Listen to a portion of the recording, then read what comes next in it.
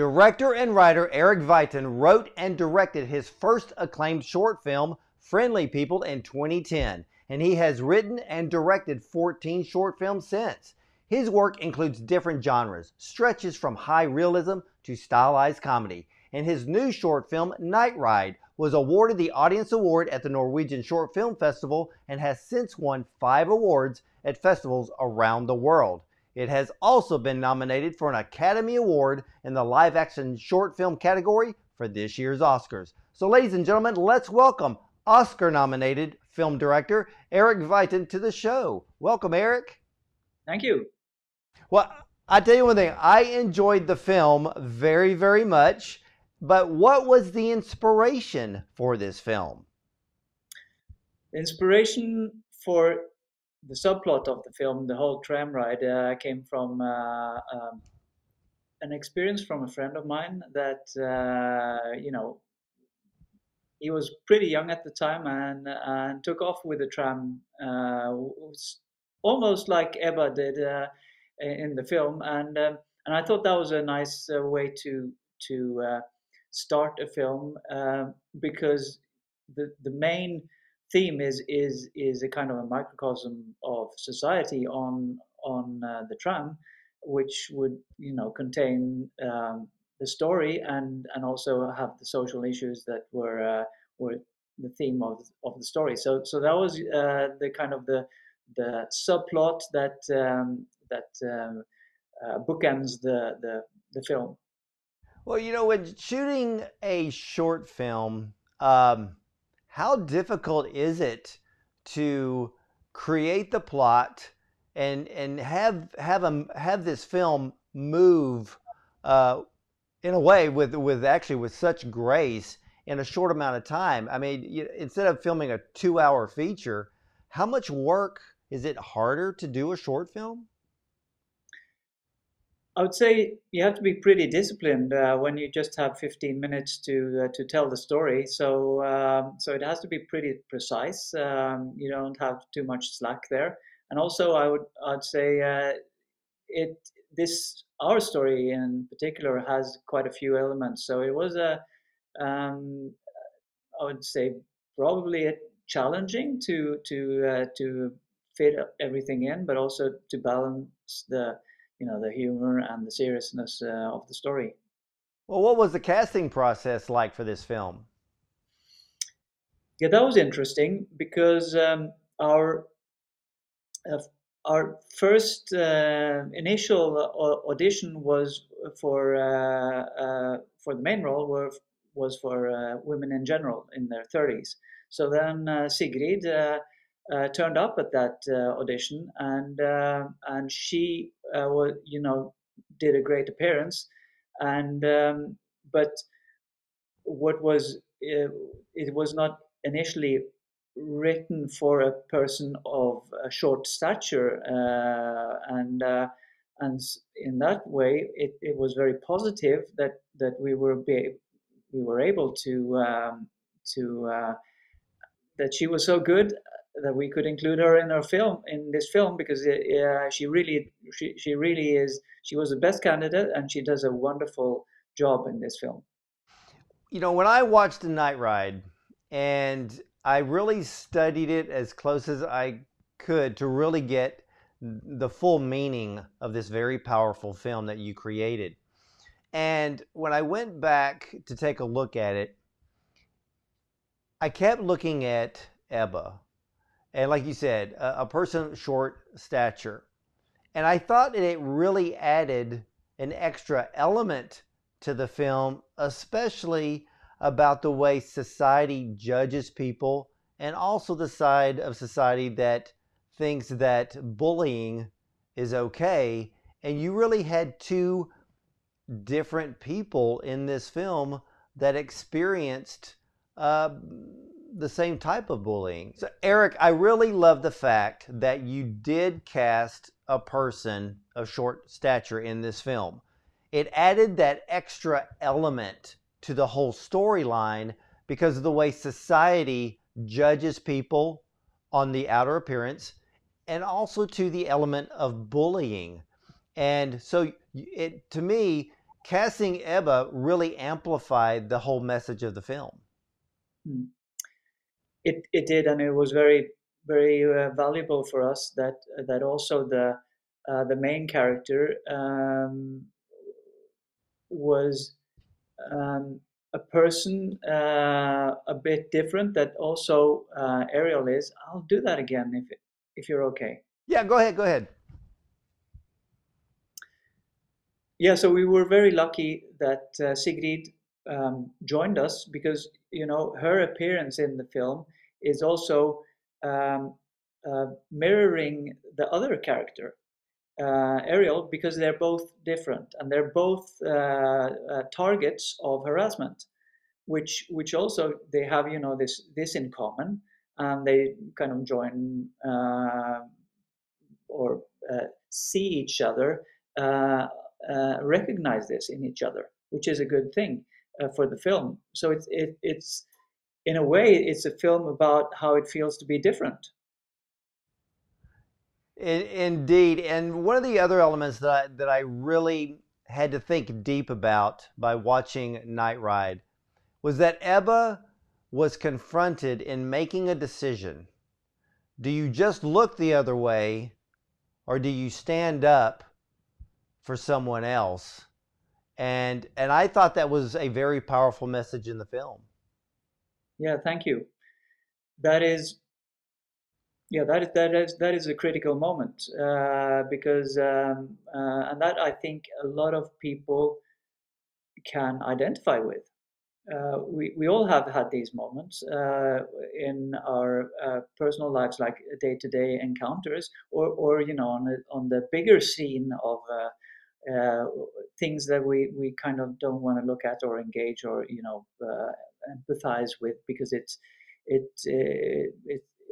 can confront us.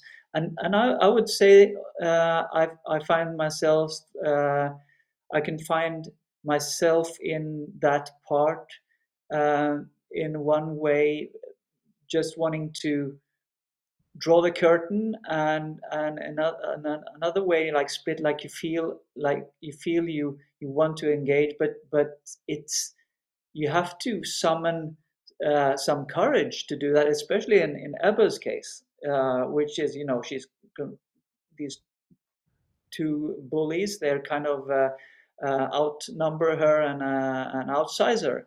So it is pretty much the core of the drama of the film. Because a long time she also does something that we can identify with. She tries to look the other way, or kind of um, stay in her comfort zone until she can't do it. She doesn't have the conscious. She has to engage. She has to try to make a difference. Well, let me ask you this, because I was I was trying to figure it out. Why did you have Ebba steal the tram? Yeah, so that connects to the subplot of the film, that I wanted this film to have a start that didn't immediately give out what it was about, so that it would take some twists and turns before we get there. And also, I think that there is something of this theme for me. This might seem too metaphorical, but this theme that you're not in control of your life. You lose control of your life, and that's something I can identify with. At least you suddenly you're on this ride and you don't know, like, how can you deal with situations, and I feel that a little bit funny, absurd, maybe even surrealistic, that suddenly you're stuck on this ride and you can't really get off. Sure. It reminds me of Buster Keaton, if you've seen his films, from the silent film era. Yeah, definitely so. And I'd love, now that you explained that, it makes perfect sense to start the film off that way, So that way the viewer doesn't figure it out so quickly. Can you talk about the LGBT aspect of the film? I can, because I was in development. You know, the general thing was a social issue. But we wanted to be very particular about this, and my producer Heidi Arnesen was in development, suggesting this theme, and and I thought straight away that was a good idea. Also, because it gave the story some possibilities, and and that has been a very um, good ride for us, because I was I'm not very I haven't made a film specifically for LGBT community before, or LGBT festivals, but this film has actually made a difference for a few people that it was screened in St. Petersburg, where the festival is threatened by forces outside, that are very hostile to the LGBT community, and to be able to unite, it's almost banned for in certain places of the world. It's still forbidden. So then it grew of even more importance, that it was such that this theme means a lot to a lot of people that are very vulnerable in many places of the world, including Norway, and I would guess the US as well. Yeah, and I love the fact that, and it doesn't matter, you know, who you are as a film viewer, a film watcher. And ladies and gentlemen, if you have a problem with LGBT, don't use that as an excuse not to see this film. And the reason being, this film has a lot of important factors for all of us to grow as people, to understand that we're all different. We all know what harassment is. We all know what bullying is. We may have grown up being bullied in school, uh, but we can all take something from this film. And Eric, you did a fantastic job. What I also loved was that how important um, it was to have uh, Ebba to be the one who shows understanding to Ariel. And and again, it's amazing how her short stature makes this film larger than life. And I can understand why the LGBT community loves this film, because they completely understand what it's like to be harassed, especially for those that are minding their own business. Mm. And that's what I picked up from this film. We all like to mind our own business. We don't go around trying to wear a label or a tag. We're just wanting to live our life the way that we see fit, but we don't like people crossing into our space, disrupting or causing a problem. And this film, I can see why this is an award-winning film.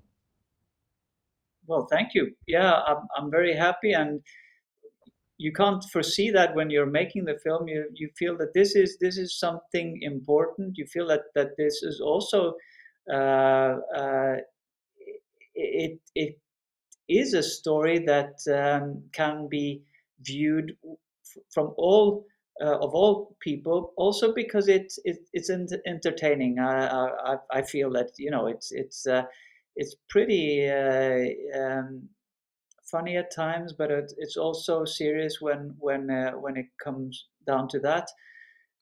And I'm just happy and kind of overwhelmed that it has been received so well and so broadly. It's quite amazing, actually. Well, was there anything particularly difficult to film? Oh yes, there was. Being on a tram that is, in traffic, regular traffic, um, during, if wherever you shoot on a tram, there's windows, there's reflections, there's these things. And Sigrid had to learn to drive the tram because she's actually driving the tram for real. And in traffic, with a very short span of time but she just overtook that whole she didn't have to act. She was engaged with the driving and what was going on behind her, and she just was very alive in that in that situation. It's funny that you bring up filming in the tram and dealing with the windows. We have the same problem when we go and have to film on location. And when there is a situation where there are windows, it forces you to change your camera angle not to get your own reflection in the glass when you're actually filming somebody else. And you actually had, because of the windows on both sides, that posed a little difficult problem then, right? Well, especially when there's about 12 persons in the crew that have to, where do they go when you're filming the whole tram and it's supposed to be empty? So it's yeah, yeah. They're all underneath the seats, and it's yeah, it was fun. It was challenging. It was at night. We had to keep awake, be alert, and a lot of planning had to go into it to make it work. But Well, then well, it's, how long did it take you to film it? we had five days, which means you get 3 minutes of live film each day.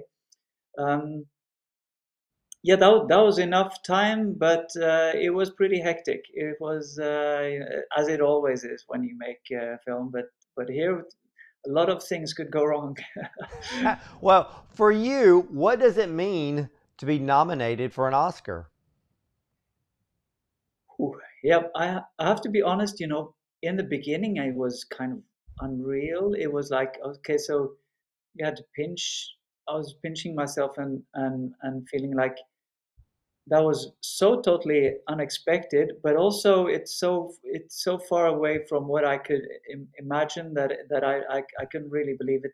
But then we went to LA to join a lunch, and that was amazing because it was so yeah. Well, Oscars is just larger than life. It's so spectacular, and to be a part of it is great. And I have to say, it was also it felt very good to be among so many beautiful, wonderful people that I look up to. It was Well, great. I think one of the coolest things is that once you're nominated, you'll always be known as an Oscar nominated director. But if you win, you'll also be known forever as an Oscar winner. I mean, can you fathom the idea of picking up that golden statue? Yeah. Well, thing is, can I dare to dream about that or think about that? It's um, at the moment there's been so many things, so I haven't really been able to wonder about that. And and isn't it like that? You kind of don't want to dream too much because we've come so far that anyhow I'm really happy. But if it would win, and I would like to add that it doesn't only mean a lot to me, but it means a lot to the crew, and it means a lot to the Norwegian film industry, the professional film industry, like Oscars is very high regarded in Norway, and yeah, it would be pretty amazing. Well, I always say dream the dream, dream that you've made it, dream that if you win, because you never know. And to me, it never hurts to dream big. But Eric, you have created a absolute fantastic film. Uh, is this film available for the regular audience to see this anywhere? It actually is, yes. It's on the New Yorker webpage. So everybody in the US, at least of what I know, can see it there, and it is also should be available on a few other streaming platforms, other places in the world, including Norway and yeah, Europe. Well, I have to hand it to the New Yorker because they do support short films and do offer the platform to see a film like Night Ride. And ladies and gentlemen, I encourage you to see this film, Night Ride. It's beautifully shot, it's cinematic, there's some funny moments, and there's some serious moments, but every single one of us can relate to Night Ride. We've all been there one way or another. We know what harassment is like. But I think today, in today's society, we need to learn to stand up. Maybe stand up for ourselves, but we also need to stand up for those who can't stand up for themselves. So, Eric, you have brought not only a powerful film, but you have brought a powerful message to all of us. And we thank you. Thank you for saying that. Very kind words. You're very, very welcome. And again, ladies and gentlemen, head over to the New Yorker and check out the film Night Ride. I encourage you to do so. And hey, I will see you next time.